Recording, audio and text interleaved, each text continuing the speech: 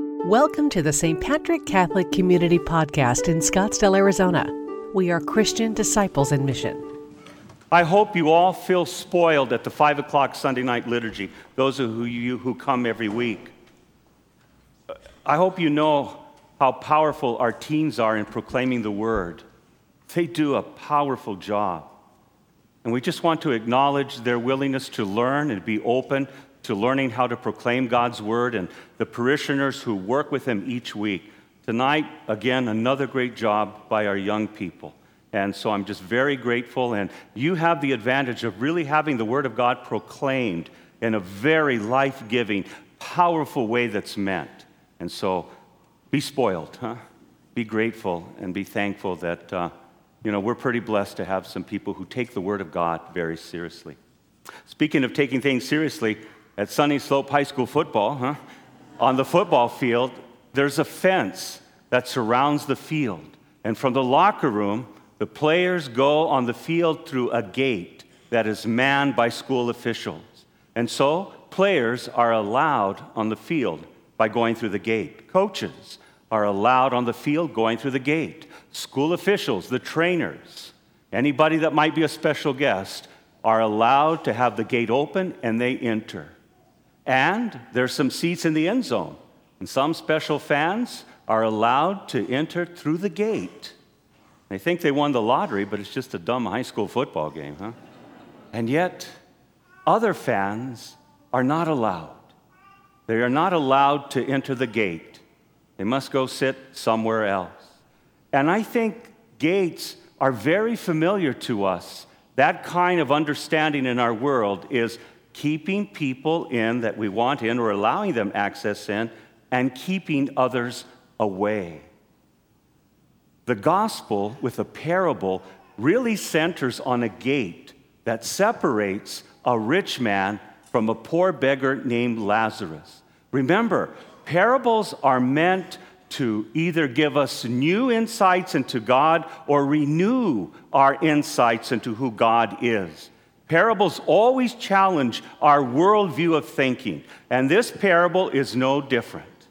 Lazarus is a word that means God helps, and he's outside the gate of the rich man who eats scrumptiously every day. In other words, he's eating at Golden Corral every day. It's a great, great meal, and he gives no thought about Lazarus, who can see from the gate of what is going on. And every day there's an opportunity. And so the listeners at that time are expecting the rich man to eventually go through the gate and to help that beggar. Beggars at that time were seen as sinful people, that poverty was a sign of God's punishment to people. And what made worse is that Lazarus is so passive, he doesn't do anything but lie there, just waiting. And the people are thinking, why doesn't at least beg so that the rich man has an opportunity to offer him alms, become useful? And so as they listen to the story, Jesus throws them a curve, and Lazarus dies before anything can happen. And so does the rich man. Things are reversed.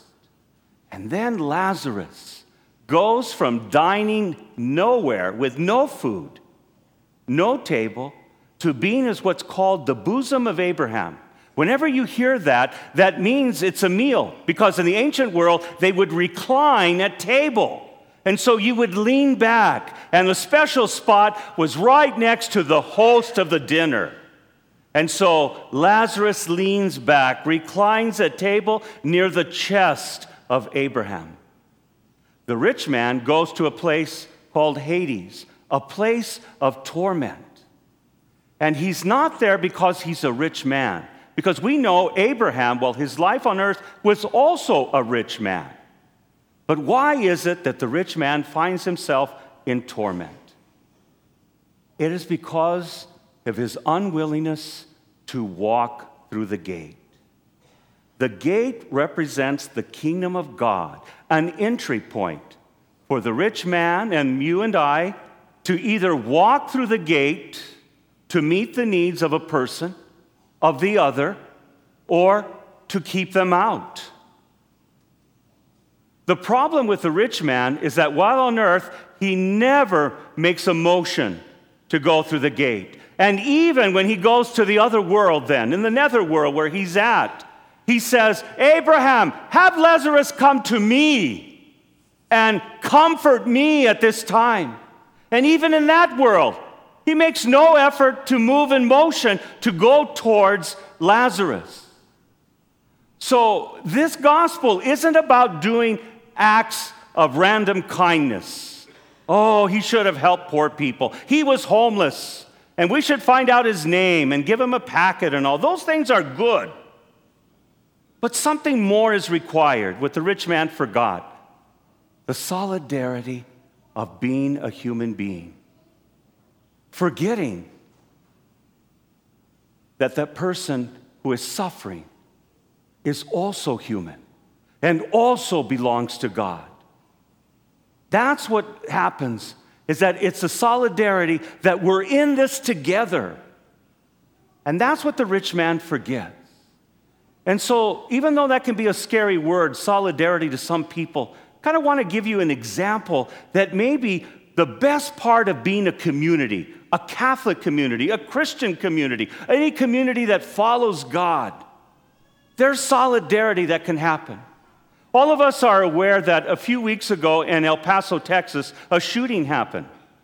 People were killed and injured. A priest from St. Paul's Parish in El Paso called many people together in El Paso. He invited at his church for a special meeting those from Congress people, from the federal government agencies as well, those from the county officials, those from the city officials as well, first responders, but also lay first responders, regular men and women, and even priests who offered anointing before they died were called to the meeting, as well as the news media and other people. There were 400 people that showed up to that particular meeting. And what they decided to do, the priest said, is that we're tired of gathering for vigils. That's not what we want to do. And so they broke everyone into groups of 5. And there were 2 questions that they asked. How are you doing? And what do you need? How are you doing? And what do you need? Now, if you're familiar with government officials, sometimes they're very cautious of their feelings, and they won't express them in terms of emotion many times. That's understandable. But at that night, government officials began to weep. People in general began to weep and talk. Even people from the news media who were there and part of the groups, they too also wept. That's solidarity. And they turned to the priest and the people running that day. No one has ever asked us this. No one ever wanted to know. That's the greatness of community. The solidarity in that we're in this together. That we have a common human fear and human joy as well.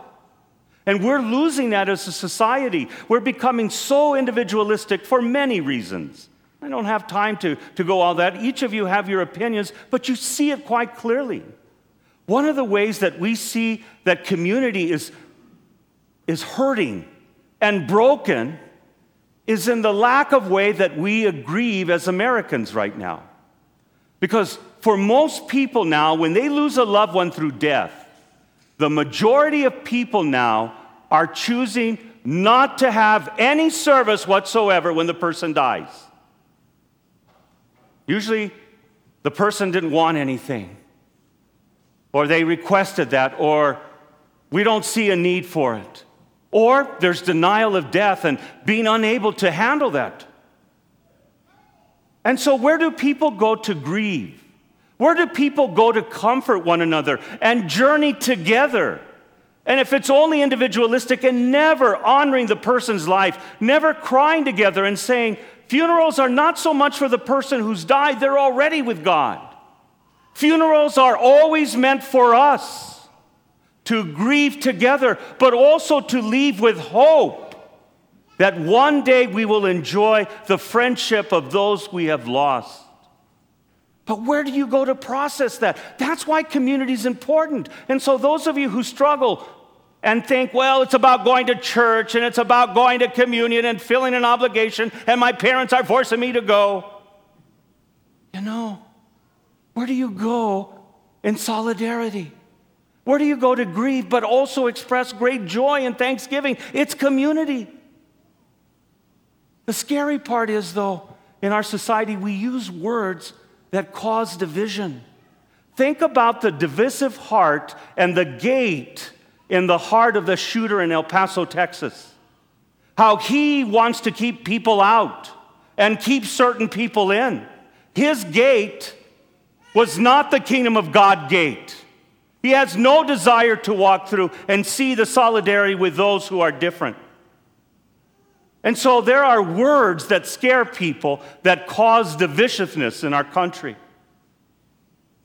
I'll give you an example. I have a very close friend who, after this story, I'm still close friends with. Eric, you know what the problem with Catholicism is right now? You know what it is? Through the preaching and what the church stands for? It's all about socialism. They preach socialism, that's all. I go, oh, really? Yeah. Maybe it's the kingdom of God and the gospel? No. It's socialism. And all I told him was, I don't think I laid my life down for socialism. I didn't. But I have laid down my life for the message of Jesus Christ and the gospel. And parables invite us to turn our way of thinking upside down. And that's not always easy for people. So when we hear the word solidarity, that can make us uncomfortable, and we begin to separate and divide. When we hear the word social justice, we categorize people either wanting to do good and change things or being troublemakers. When we hear the word diversity, we think, oh, great, now we got to change everything and all. And we just cause a lot of division. And so it's always us versus them. And yet that gate represents an entryway into solidarity. Not our differences are to be found in the kingdom of God, but our solidarity. That's why Lazarus is there. But that's why the rich man is not. Because he's forgotten that. Even in our church, we use poor language that causes division. Why do we ever use the word Protestant? And yet you and I are taught that, and we talk it. And some people who work in church and who are great ministers, it just flows out of their mouth like nothing. Yeah, they're Protestant. They don't realize the divisiveness that their language calls. When we have so much more in common with our Christian brothers and sisters. I purposely have done that years ago. Very rarely do you hear me say the word Protestant now. Because I have to twist my tongue now, and I have to say our brothers and sisters in Christ, or Christians as well as us, because we have so much more in common. And yet even we as Christians struggle. And we use divisive words like, it's no big deal. I mean, we were taught that way. And we don't do anything to change that because it's familiar and comfortable. And maybe the parable today is inviting us to watch our language, because certain words trigger Americans to say it's us versus them. And we don't know the gate. Many of us feel the gate is just like at Sunny Slope High School, allowing players and coaches and trainers and school officials and certain selected fans to enter. Others stay in the stands. You're not allowed in. We're familiar with that gate. But are we familiar with the gate that Jesus talks about tonight? Do we walk through that gate to the other side and see the dignity and humanity of others who suffer, who long for companionship, who long for dignity. The rich man's problem was neither here in this world or the next did he ever make the move to walk through the gate. And he never knew solidarity. That's why he's in torment.